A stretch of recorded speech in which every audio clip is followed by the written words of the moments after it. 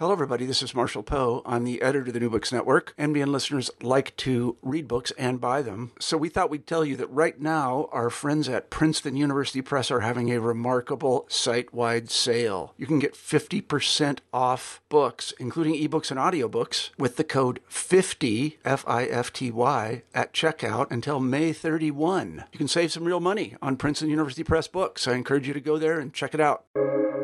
Welcome to the New Books Network.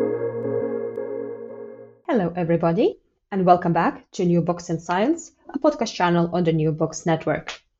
I'm Galina Limorenko, doctoral candidate in neuroscience with a focus on biochemistry and molecular biology of neurodegenerative diseases at EPFL in Switzerland, the host of the channel. Today, we'll be talking to Howard Burton about a series of science books based on Ideas Roadshow collections entitled Conversations About. And today, we will talk about conversations about astrophysics and cosmology. This Ideas Roadshow collection includes 5 Ideas Roadshow books that have been developed from filmed, wide-ranging conversations with the following leading physicists: Roger Penrose, Scott Tremaine, Paul Steinhardt, Justin Curry, and Rocky Kolb. This collection includes a detailed preface highlighting the connections between the different books, which offer a uniquely accessible window into frontline research and scholarship, while each individual book also includes a detailed introduction plus questions for discussion. The books explore a wide range of fascinating topics related to astrophysics and cosmology through an engaging dialogue format, and will give a non-specialist a genuine sense of what questions the world-leading cosmologists are grappling with and what the world of scientific discovery is really like. Topics examined include black holes, dark matter, the process of discovery, dark energy, cosmic inflation, the multiverse, conformal cyclic cosmology, and much more. My guest today, Howard Burton, is the founder and host of All Ideas Roadshow Conversations and was the founding executive director of Perimeter Institute for Theoretical Physics. He holds PhD in theoretical physics and an MA in philosophy. Well, Howard, welcome to the show. Thank you very much. It's a pleasure to be here. It's great to have you. So, as we're going through the very unprecedented times during the pandemic, I would like to start by asking, how has the pandemic influenced you and your work? So this is an embarrassing admission, given the amount of pain and suffering and dislocation that so many people all around the world are experiencing. But in many ways, the pandemic has been an extremely positive thing for me, insofar as it forced me to shelter in place and not do any traveling and think very long and hard about what next steps should be in terms of business development, in terms of what I wanted to do. It forced me to really come to terms with what the strengths and weaknesses are of the various different projects that I have done and that I am planning on doing in the future. And so for me, it's actually been, ironically, quite a positive thing to be forced to take time out and really reflect about how to move forwards. So I guess I should probably just say that right from the very beginning. And then I guess the second point is, I think that there are all sorts of really interesting aspects associated with the pandemic, and you, of course, would know far better than I, given your background, that are not often commented on or appreciated in the media in terms of what I think is really breathtaking biomedical and biotechnological advances that have been achieved, and I think that's very interesting, and that certainly piqued my curiosity in various different directions in terms of what's going on, how shall we be dealing with this in the future, and where we go from here. So I think intellectually it's been interesting. Business-wise, it's actually been very positive. And I guess the last thing to say is that in many ways, of course, it's been very depressing, not only because of the suffering that's going on around the world, but there has been a lot less in the way of coordination amongst different nations and different communities than I would have liked to have seen. And how did you manage the constant stream of the media information that we were under? Did you have any strategies to modulate, for example, the amount of information and news? Yes, I modulate a great deal insofar as I turn a lot of things off. So I'm pretty old-fashioned in terms of information. There's this sense that a lot of people have that, there's fake news and we don't know who to trust anymore. And the world has changed remarkably in the past decade or so in terms of the quality of information. I don't actually find that to be the case at all. In terms of normal media, one of the outlets that I have is The Economist, and so far as I can tell, that hasn't changed in certainly since I've been reading it, which is over 25 years. I go to websites put out by national health authorities and the like, and I find them filled with a plethora of interesting and valuable information. I don't do social media as a general rule, so maybe that classifies me in the dinosaur zone, but a lot of those sorts of things I just simply don't indulge in, not only because I'm somewhat suspicious of them, but also because one only has a certain amount of time to devote to this sort of thing. So when I want to think about what's happening, what's new, then I tend to go to what I believe are trusted sources and reasonably objective sources. And then, of course, there are mainstream newspapers. I read Le Monde here in France. There's the New York Times, this sort of thing. And as I said before, The Economist. And so far as I can tell, that hasn't changed dramatically in a very long time.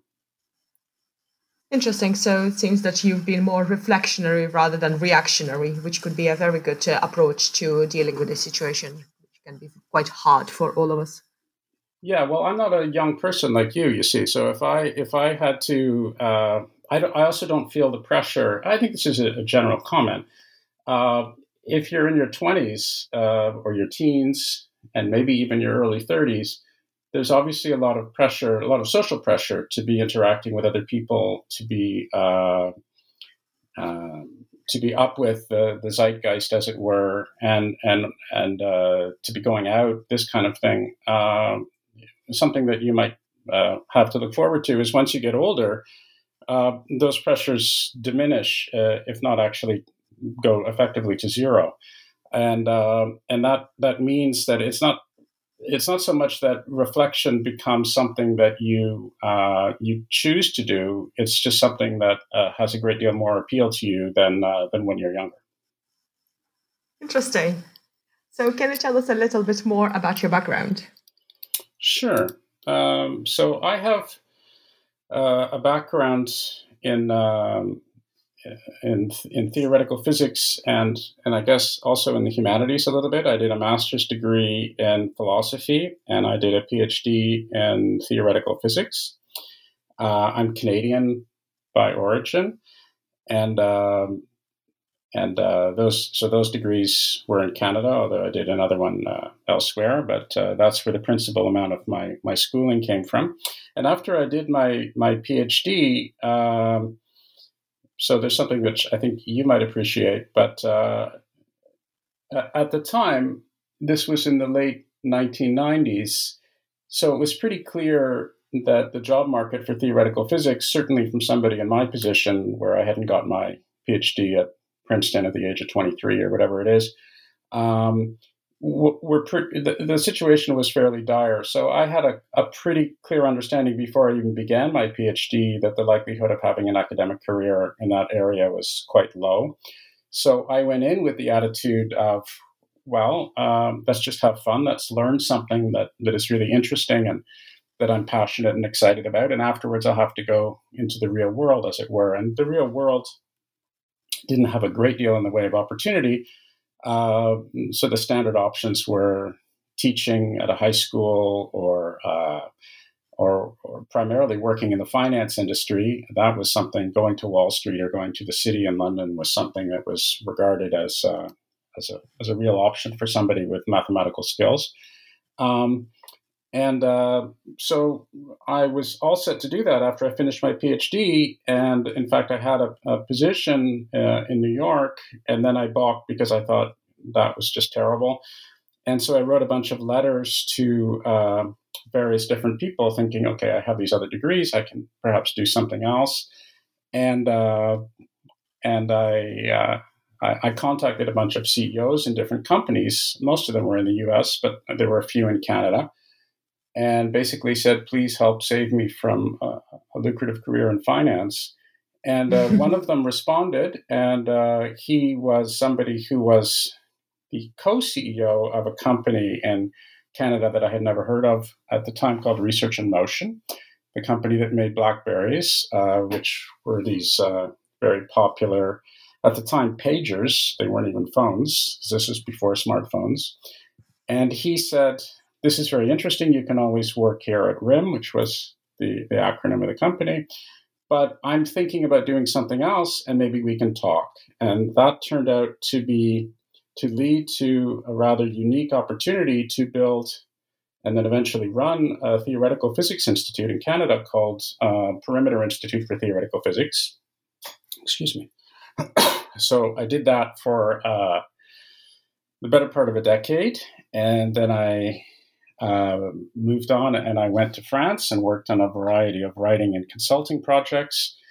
And then I started something called Ideas Roadshow, which was really based upon my experiences at Perimeter, because one of the things that we did at Perimeter was not only develop this research mandate in all sorts of different directions, but also we did a lot of outreach activities. So the usual sorts of things and some of the not so usual sorts of things. So the usual sorts of things, of course, are running lectures and a few programs for students. So we did that. We also ran programs for teachers. We also did festivals, and we really tried to have a very strong public presence for all sorts of different reasons. And I started to appreciate that one of the things that was quite popular was when I would hold informal conversations with the guests who would come. And most of these people, because of course we had this Theoretical Physics Institute, so not only did we have a lot of faculty and a lot of people who were associated with the Institute on a quasi-permanent basis, but we had a lot of high-level people coming through. So it was very customary to get these individuals to be giving lectures and to be participating in our outreach programs. And many of them were quite excited and pleased to do so. And it was very gratifying to see. And what I would do is frequently, in addition to the standard lectures and talks and so forth, I would hold informal conversations with them. And this was something that I think resonated quite strongly with people, because not as a substitute, but in addition, because it gave them an added window into the excitement, the passion, the frustrations, and the lifestyle of a working physicist. Because as you know, when people give talks are wonderful, and I'm certainly not opposed to them in any way, but they only do one thing. Well, maybe I should back up. I shouldn't say they only do one thing, but they are part of a coherent, polished approach to conveying information, which is very appreciated in many different contexts. But sometimes it's nice to get a more candid, less polished, perhaps more spontaneous and authentic view that might arise in a conversational context. And so it became very clear that that was a worthy complement and something which could be of tremendous value. And I filed that away in my mind. And then years later, I thought to myself, well, maybe I can harness the affordances of all of this wonderful digital media technology that we have now and go around and engage with people in a wide variety of fields, certainly including physics and the natural sciences, but maybe extend that ambit even more, and hold filmed conversations with people where I can extract that information from them. And this is what I did. And because, again, recognizing that it is not the case, as is so often conveyed by university administrators. One of the perils of being an academic administrator yourself, you see, is that you hang around lots of other academic administrators. And the tendency is that they will whine and say, oh, it's a real problem we have at our university because we have all these wonderful faculty and they're all so high level and they do this fascinating work, but I can't get them to talk to the media. And I can't get them to talk about their work, and so it's hidden under a bushel. And this was interesting to me because it was 180 degrees from my experience, where I couldn't get these people to actually stop talking about their work to a general public or otherwise. And I'm sure you've experienced similar sorts of things.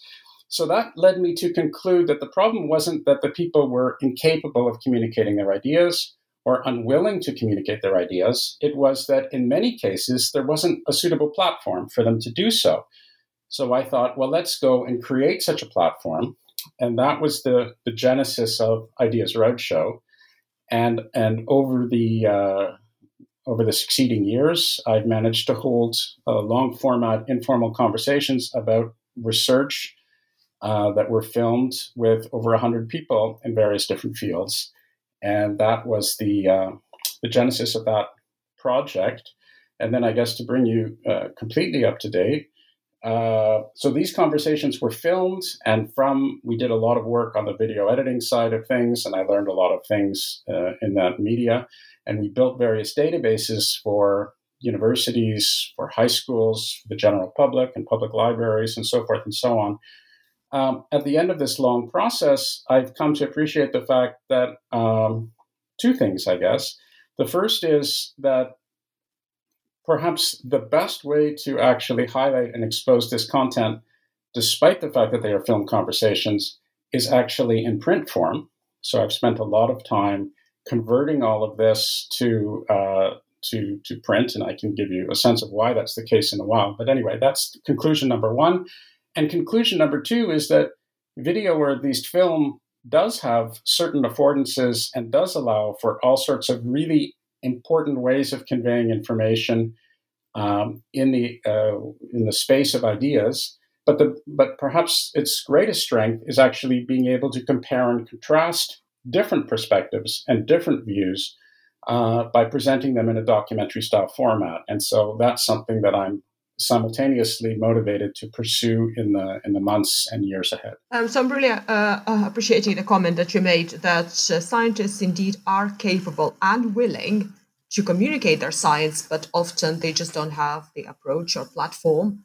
And so having you here, I think we're at a really good place to ask you, what are your ideas about the formats and ways on how you approach to communicate different depth, perhaps, of scientific field, or communicate more sort of human side of the scientist? What would you use, videos or, as you said, print for some ideas?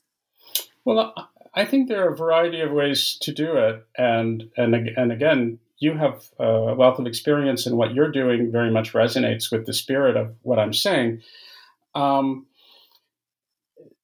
I think the most important thing is to ensure that you're doing something in a sufficiently long format way that the scientist doesn't feel that she has to condense what it is that she's doing or saying. She has to trivialize or make her work superficial, that she can go into as much detail as she feels is necessary to convey the points. And also to do one's homework as on the other side, as the interviewer or as the Platonic, Socratic interlocutor, or whatever you want to call it. Your job is to be able to extract that information or to stimulate the expert to be able to convey that information. And so that necessitates that you have to actually do sufficient homework yourself to understand what it is that they're doing, to have thought about it, to be able to approach the conversation in a way where you can be able to get at the heart of what they're they're interested in and what they're motivated by. And I would say that the other thing that you have to do is something which was difficult for me, as you might imagine, listening to me ramble on. But you have to also be able to shut up. You have to know when to stop talking yourself, and give people the opportunity to be able to convey their ideas in a relaxed and informal way. Because, as you know very well, it's all about trust. It's all about them feeling that you are going to faithfully convey their ideas, that won't take things out of context or make them look ridiculous, but done solely motivated by a desire to genuinely transmit what they believe in and why. Well, today we really want you to talk extensively, so don't worry about that. So I would like to ask, maybe you have any advice to young career researchers who perhaps are thinking about going to alternative career paths, something like science communication, but are still unsure whether they can leave sort of hard sciences? Well, this is something that I feel quite passionate about. I mentioned earlier that when I was younger, there wasn't really much of an alternative in terms of career paths other than an academic path, at least in physics. Perhaps in biology, there are more opportunities, or maybe I didn't look quite as carefully as I might have. But I do think that there is a golden age that is dawning right now, and you are at the forefront of it. And that is being able to harness the opportunities that digital media provide to be able to create a wide spectrum of innovative and substantive products for the general consumer by harnessing your skills and your training, if you are somebody who has had the good fortune to be exposed to that, and at the same time render those ideas comprehensible and stimulating to the general public. And I think the opportunity to do that just simply didn't exist 20 years ago. And now I think it does exist. And in fact, I have recently been writing quite a bit about how I think that universities themselves should be much more engaged in being able to step into this space and encourage not only people who have graduated with higher degrees or an undergraduate degree, what have you, in research in the scientific field, but also enfold that within the educational process itself. I think the standard way of going through as a student leaves a lot to be desired. It certainly did in my day, and I am not convinced that it's wildly different today than it was 20 or 30 years ago. No, not 20, 30 or anyway, whatever, a while ago. And I think, speaking from personal experience, the idea of interacting with people, of reframing what high-level researchers are saying, of trying to look from the top down, as it were, at some of the fascinating areas of research within a field can be tremendously stimulating and tremendously informative and tremendously worthwhile for the students. And I think much more of that could and should be done and unfolded in the educational practice and structure. And it wouldn't cost anything, basically. And I think much more of that sort of training should be done rather than forcing people to sit in lectures and mindlessly write down stuff which is copied on a blackboard, which in turn has been copied from books. And you're mindlessly iterating some monastic tradition, which doesn't have any significant pedagogical value whatsoever. That's great, great advice. So how did you come to write the conversation about a series of books? And today particularly, we're talking about conversations about astrophysics and cosmology. Well, as I was saying, the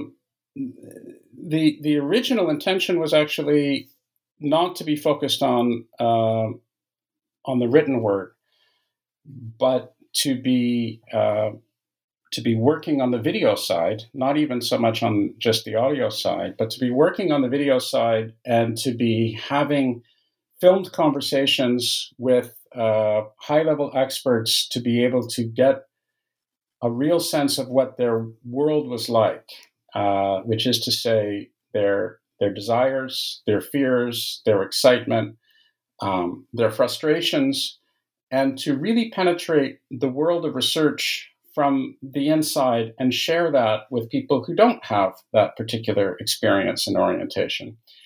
And that's what we did. So every one of the conversations in our series, and we have over 100 of them, every one of them was filmed. We had cameras, we had lights, we had the whole shebang. And there's an interesting dynamic that happens when you have a filmed conversation.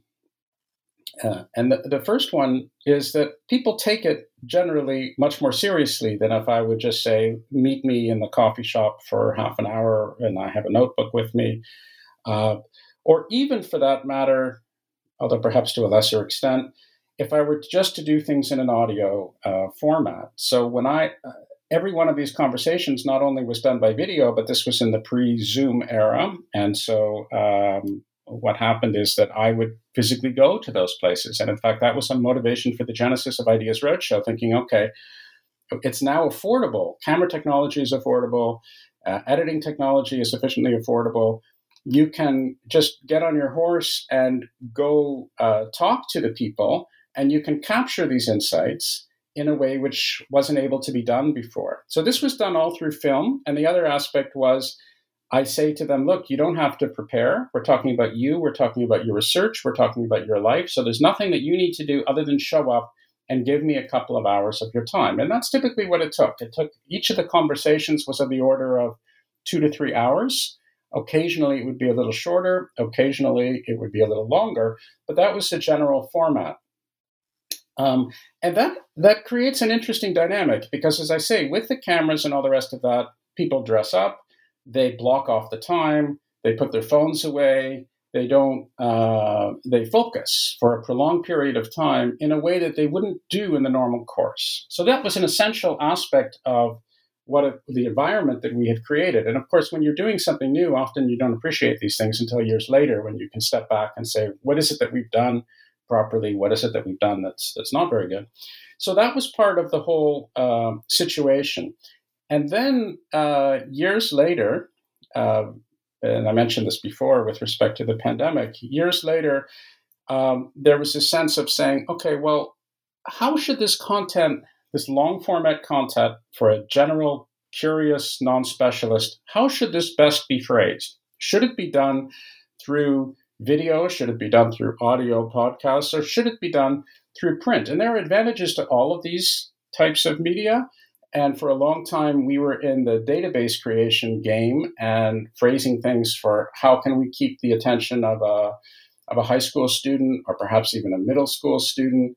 How can we do things in a pedagogically important way to be able to add sufficient content within a specific curriculum for a teacher doing this and that? And those things, of course, tilt your prioritization and tilt your orientation. But once we got away from that, which took quite a long time, and I asked myself, okay, well, how can I imagine somebody who's a retired engineer who's in Alabama, or somebody who is, a postal worker in Switzerland, or what have you, who is interested and excited and motivated by these types of ideas and wants to expose himself to this world. What's the best way to frame the content that we have in such a way that is faithful to that content and can allow for that high-level engagement? And when I asked myself that question, the best answer was print. For a variety of reasons. One is that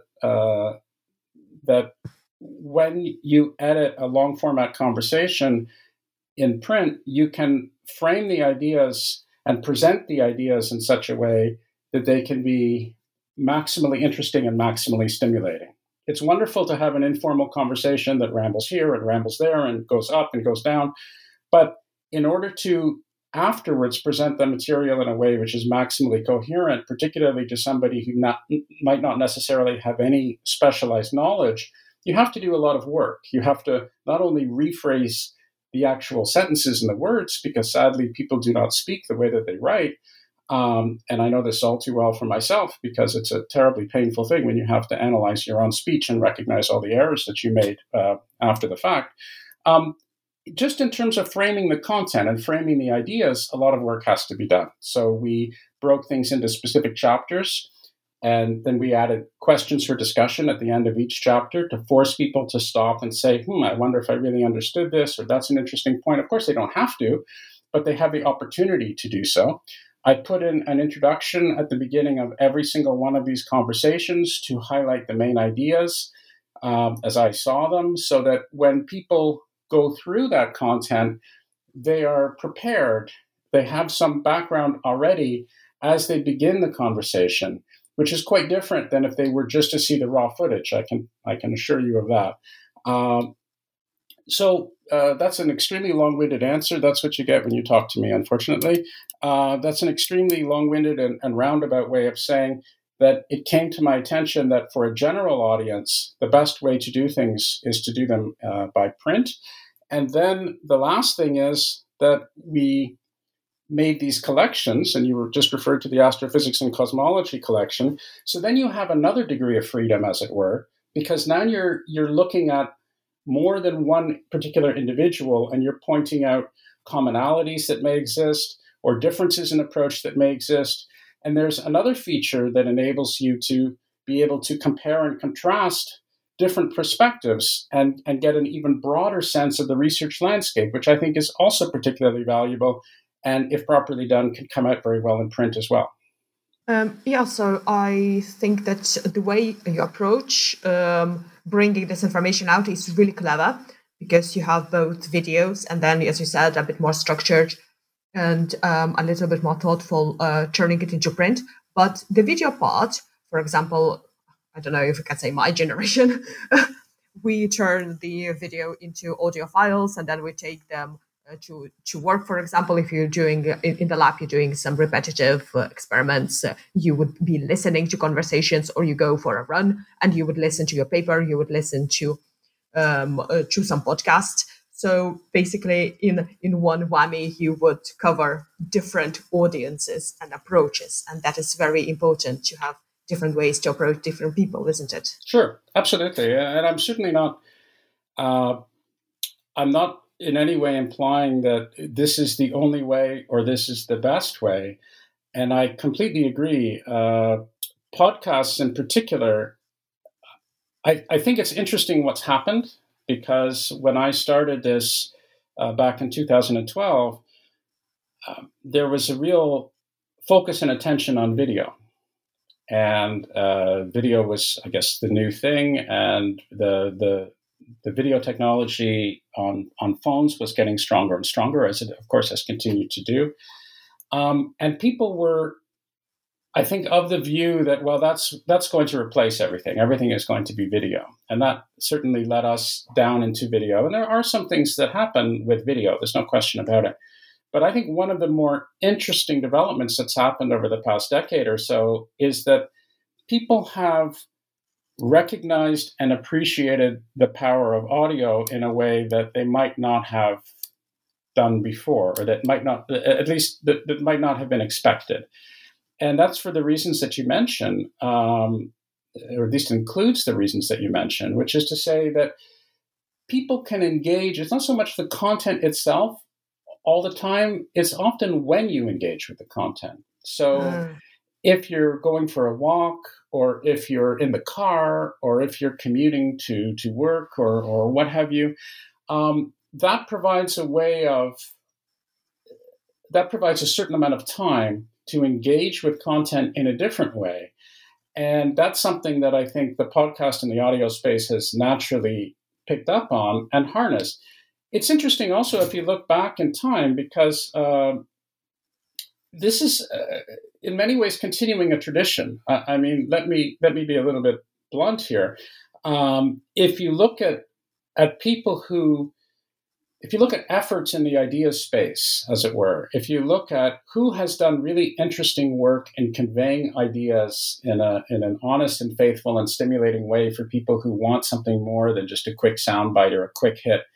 Of course, radio just beats the pants off television. Television is almost, not always, but has a tendency to be superficial. It has a tendency to rely far too much on video and on special effects and on sound bites and that sort of thing. So if you want high-level, thoughtful and I'm talking 30 years ago, so well before the podcast era, or 20 years ago. If you're looking for high level ideas that are not done in print, you'd look at radio. You'd look at whether you're in the United States, and you'd look at NPR, whether you're in the UK, and you look at BBC or CBC in Canada, or presumably the Australians have something as well, ABC, I guess it would be called, or what have you. In France, you have France Inter or France Culture or what have you. So the tradition of thoughtfully and in a stimulating way presenting ideas has existed in radio, and I see a lot of that continuing in the podcast space, certainly very much including what you're doing. And I think there's a reason for that, for all the reasons that you mentioned. And it's interesting that no matter how good the technology can get on the video side, it doesn't seem to be able to keep up on the quality side with audio. And so what do we have today in 2021? Well, we have very stimulating and thoughtful podcasts that all sorts of people are producing all around the world. We still have good quality audio. And then we have a bunch of, cats on YouTube, right? So it's okay, maybe that's an exaggeration, but it's in some ways it's not that far from the truth. So it's not all about the technology, it's what you do with it and how you can sufficiently and engagingly frame the content. Yeah, good things in, good things out. Yeah. So in your book, The Conversations About Astrophysics, you feature 5 stories. And can you tell us what made you choose to include these particular stories? Sure. So I guess I should say, as witnessed by my earlier comments, physics in general is a bit of an exception to the Ideas Roadshow story, insofar as most of the people I had conversations with, such as people, historians or psychologists or neuroscientists or anthropologists or people who did media studies or philosophers or what have you, I hadn't met before. Many of them I didn't even know very much about their work at all. The physicists, on the other hand, because of my experiences, I did know most, not all, but most of the physicists whom I spoke with for Ideas Roadshow. And when it came to astrophysics and cosmology, there are some obvious choices of people. And in particular, the people who are involved are Roger Penrose and Paul Steinhardt, Scott Tremaine, Justin Curry, and Rocky Kolb.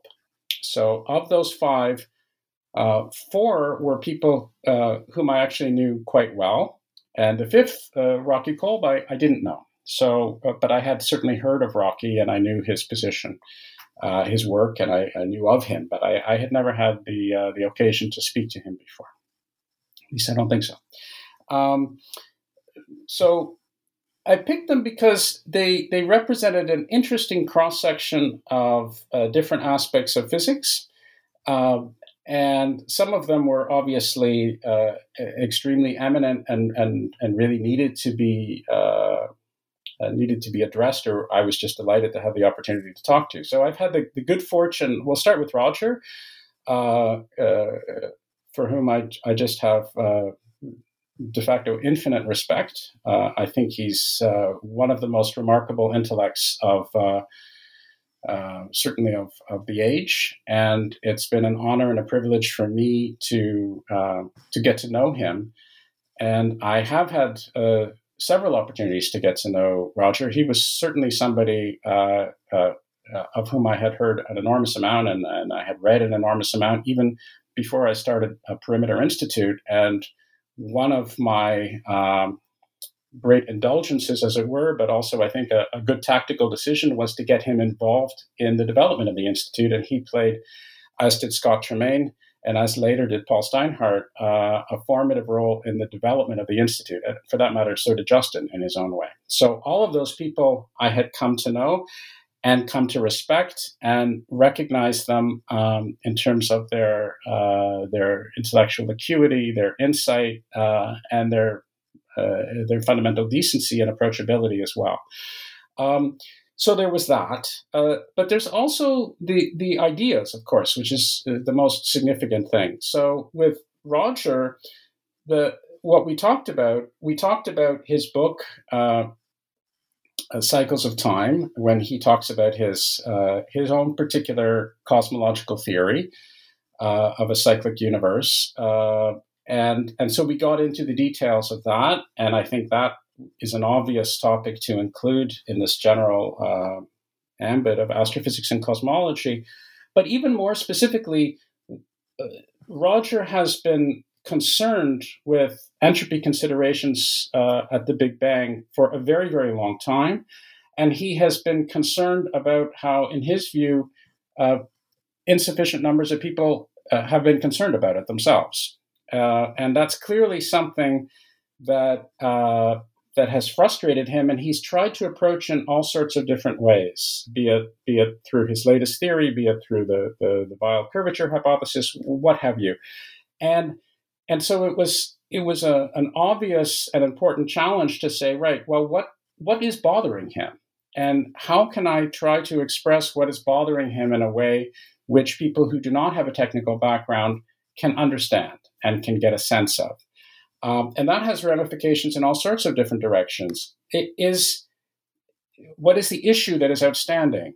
To what extent is that issue addressed successfully or unsuccessfully by ideas such as cosmic inflation or what have you?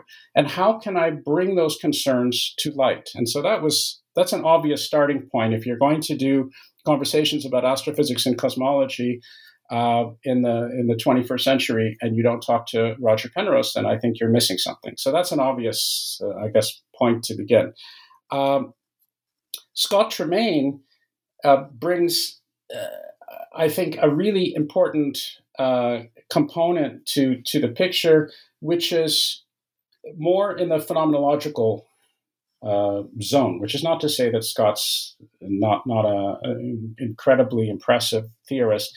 And he's done a tremendous amount of work that is just everything from shepherding satellites to comets to galactic structure. I mean, he's a remarkably strong and broad intellect, and you don't get to be the chief astrophysicist at the Institute for Advanced Study unless you're somebody of just a spectacular accomplishment and intellect. But what Scott also brings to the table is he brings, I would say, an emphatic tie-in to the real world, and that's something that he was always pushing in his position as actually the chairman of our scientific advisory committee at Perimeter, was to make sure that we don't just become a place, and I'm talking about Perimeter now, that is solely motivated towards wild speculative theoretical entities, but also really pays attention to the physical world. That was something that he was very strongly pushing. And so I think, again, similarly, if you're going to do something that has to do with astrophysics, you better include someone of that persuasion and tied to those accomplishments. When I look at Paul Steinhardt, the story is also a rather obvious one. So as many of your listeners will know, Paul was one of the primary developers of the theory of cosmic inflation and is now one of its harshest critics. And I think that story in and of itself makes him rather spectacularly qualified to give his personal story about why he was attracted. What is it that he thinks what are the fascinating, seductive aspects of the theory and the ideas, and why he is now disenchanted, and to do that in a way which is not sensationalistic, again, which is not just out to provoke controversy for the sake of controversy, but to really explore those ideas and explore his development and his change and his excitement and his frustrations. And I think that too is a unique window on the world of research and scholarship from the inside. Justin is somebody who I also came to know at Perimeter. We were very fortunate to have hired Justin in the relatively early days of Perimeter. He subsequently moved to University of Pennsylvania, where he is now very productively carrying out his research and teaching. Justin, I knew, was not only somebody who had a broad background and who worked on a wide variety of different ideas. Many of them were phenomenologically oriented in terms of trying to come up with different ways of attacking dark matter with particle models and so forth and so on. But also a very broad-minded fellow who was able to present a wide palette and look at the big picture of what's actually what's happening in the world. And he did not disappoint. One of the things that I think he provided as a real contribution was giving the modified Newtonian dynamics, so-called Mond theory, a little bit more of its due. Now, he is not himself a Mondian, but I think he's rather more fair-minded in his assessment of its strengths and weaknesses than other people. Physicists, this may come as a shock to some of your listeners, but physicists are not always the most fair-minded of individuals. And Justin, I think, is singular in his ability to take a more objective view and make more measured assessments, and he did not disappoint. And he also, being somewhat younger, reflective of the next generation, was able to give a different sort of perspective.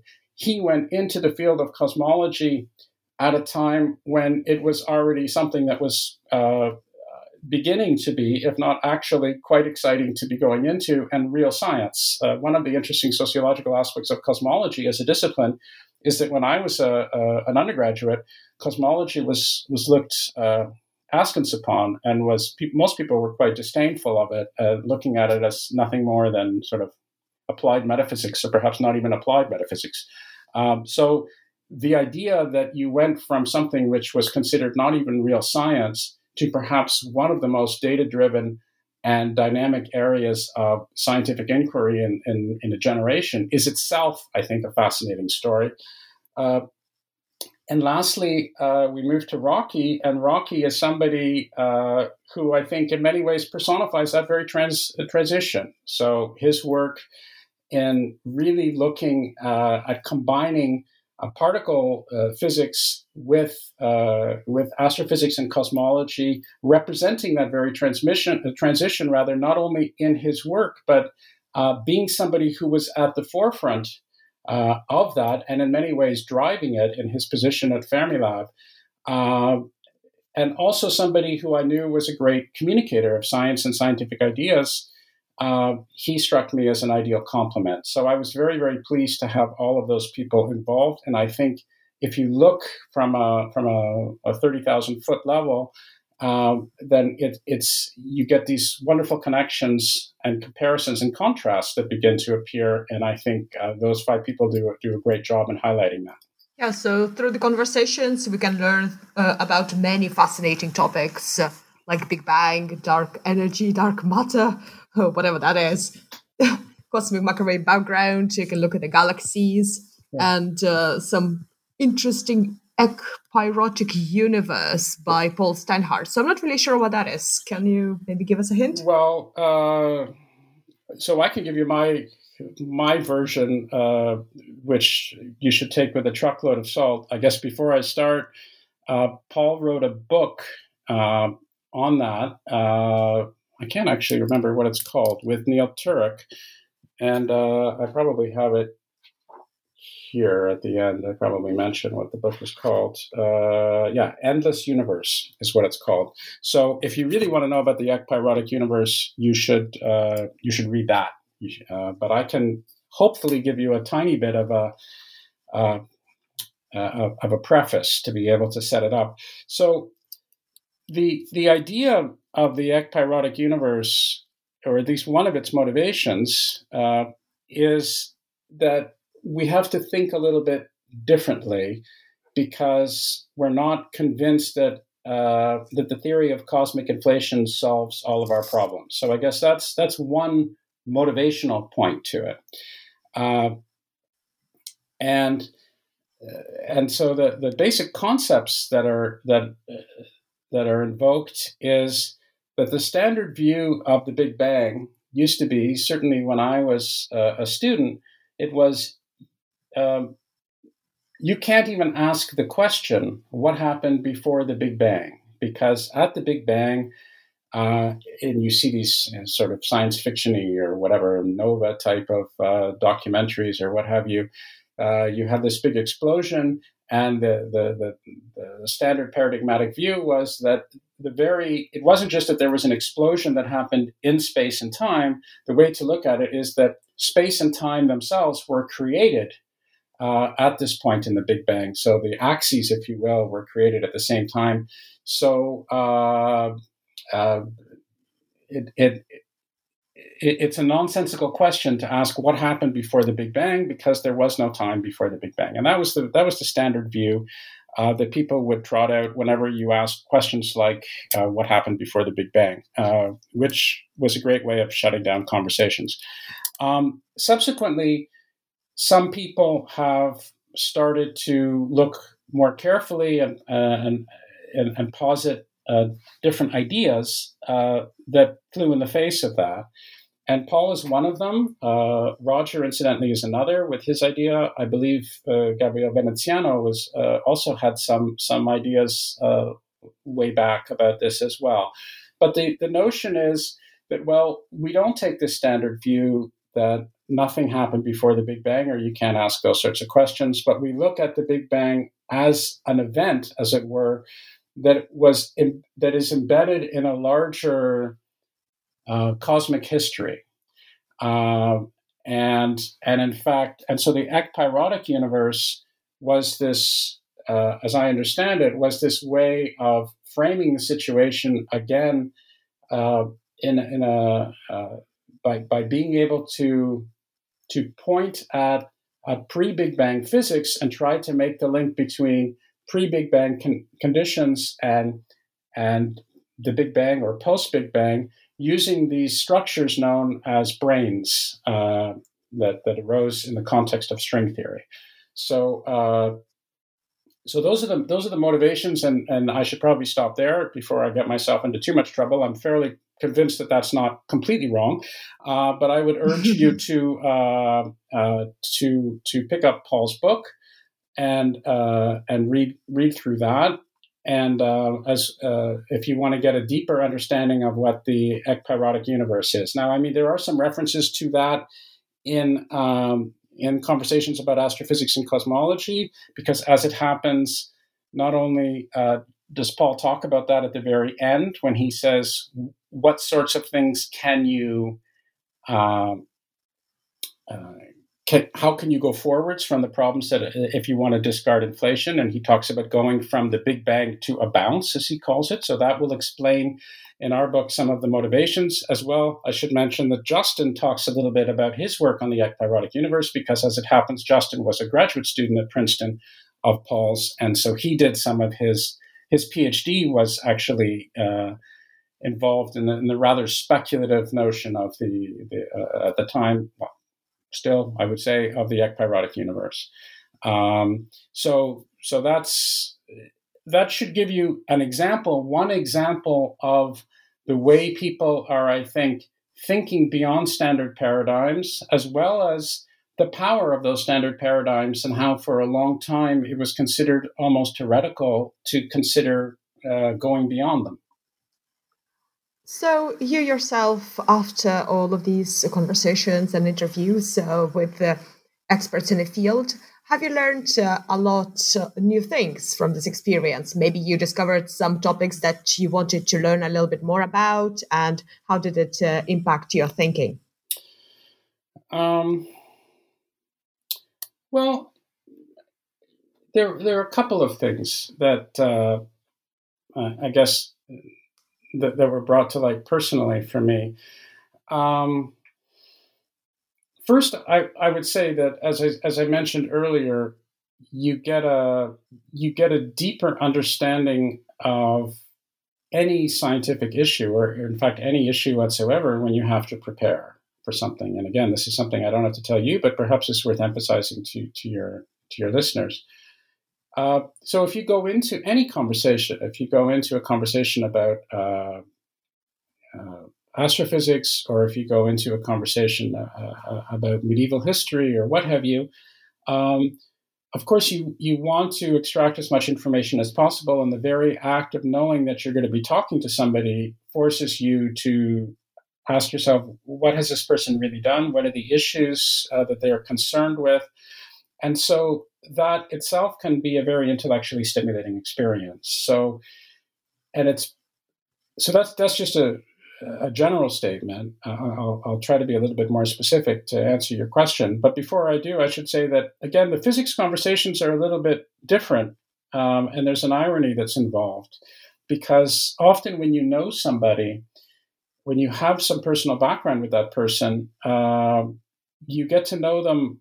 You might take some things for granted, and it might actually inhibit your development, somewhat ironically. So if I'm talking to somebody who, again, is a medieval historian and I know nothing about this, there's no problem. I say, okay, I don't know anything about this particular field, and I'm just going to go and read about it and approach it with a blank slate. Because I may have had some personal background with people before, I find myself almost forcing myself to think anew, to discard some of my prior biases and preconceptions, and also look at them in a different context. So Paul Steinhardt, I only knew, of course I knew at a high level what he had done, but I hadn't really read very much about what many of his papers. I hadn't looked very carefully at what he had done. I had only known him, in fact, in an administrative context, which is a terrible way to know an individual, I should add. And so it was refreshing and very intellectually stimulating for me when I started talking to him and having read some of his work in more detail to get a sense of the extent of his concern. So, for example, his criticisms of inflation, I had always been a little bit, I had never been overwhelmingly convinced by inflation for various different reasons, but I had never thought about it very carefully. I still don't pretend to have thought about it carefully, but I was forced to think about it more carefully and to really examine some of the criticisms that he and other people were levying at it. And that gave me a much deeper appreciation of some things that I think really need to be addressed and haven't been addressed. The sense of things being swept under the rug, I think, was much stronger having spoken to him. I was shocked by how Roger Penrose, for all of his eminence, often, I think, for the last 10 or 15 or perhaps longer years, has to some extent been shunted aside, and his criticisms have not been taken seriously, and almost as if they were represented as the standard physics bitter denunciations of an old man who can't keep up with the field, the sort of Einstein paradigm. Well, he used to have it, and now he's just an old guy, and he doesn't want things to change. And that's the box that very often Roger was slotted into. And it was interesting through the conversation with him that he himself spontaneously and quite explicitly alluded to that and said, this is what's happening to me. When I asked him, your concerns about the entropy considerations in the early Big Bang, whether they think that your particular theory successfully addresses them or not, do you get a sense that people are taking those concerns more seriously and realize that there is a problem that needs to be addressed, and the current paradigm, the current model is not addressing them? Are you getting that sense? And he turned to me and he said, no, I'm not. What happens is I go places, they invite me for a talk, they clap politely, they say, that was a wonderful talk, please come back and give us another talk really soon. And then I leave, and I suspect that behind my back they're saying, he's lost it, this guy. What's happening to me? What's happening to him? He used to be a great physicist. He used to have used to do these wonderful things, and now he's got all these crazy ideas. And he said that on camera. And that to me was very trenchant and very revealing and very frustrating because, again, it's indicative of something that I have personally seen myself professionally, which is that people will make up all sorts of reasons to not explicitly address a concern based upon scientific or rational grounds. And instead, they'll frame it in an ad hominem way, or they will just avoid it, or they'll just be dogmatic. Now, that's not to say, of course, that he's right and other people are wrong. I certainly don't have the knowledge to be able to weigh in and say anything particularly revealing. But what I can say with assurance is that this determination to avoid addressing structural flaws, to avoid even addressing the problems that are being raised, is something which I think is very concerning, and I've seen it before. And it would be nice if people would, if that was brought to enough people's attention that they were forced to intellectually justify their positions. Again, without weighing in or saying that I know what's right and I know what's wrong, because I clearly do not. But I do know when subjects are not being addressed. And that certainly has happened. More specifically, I mentioned Scott's contributions with respect to comets and shepherding satellites and so forth.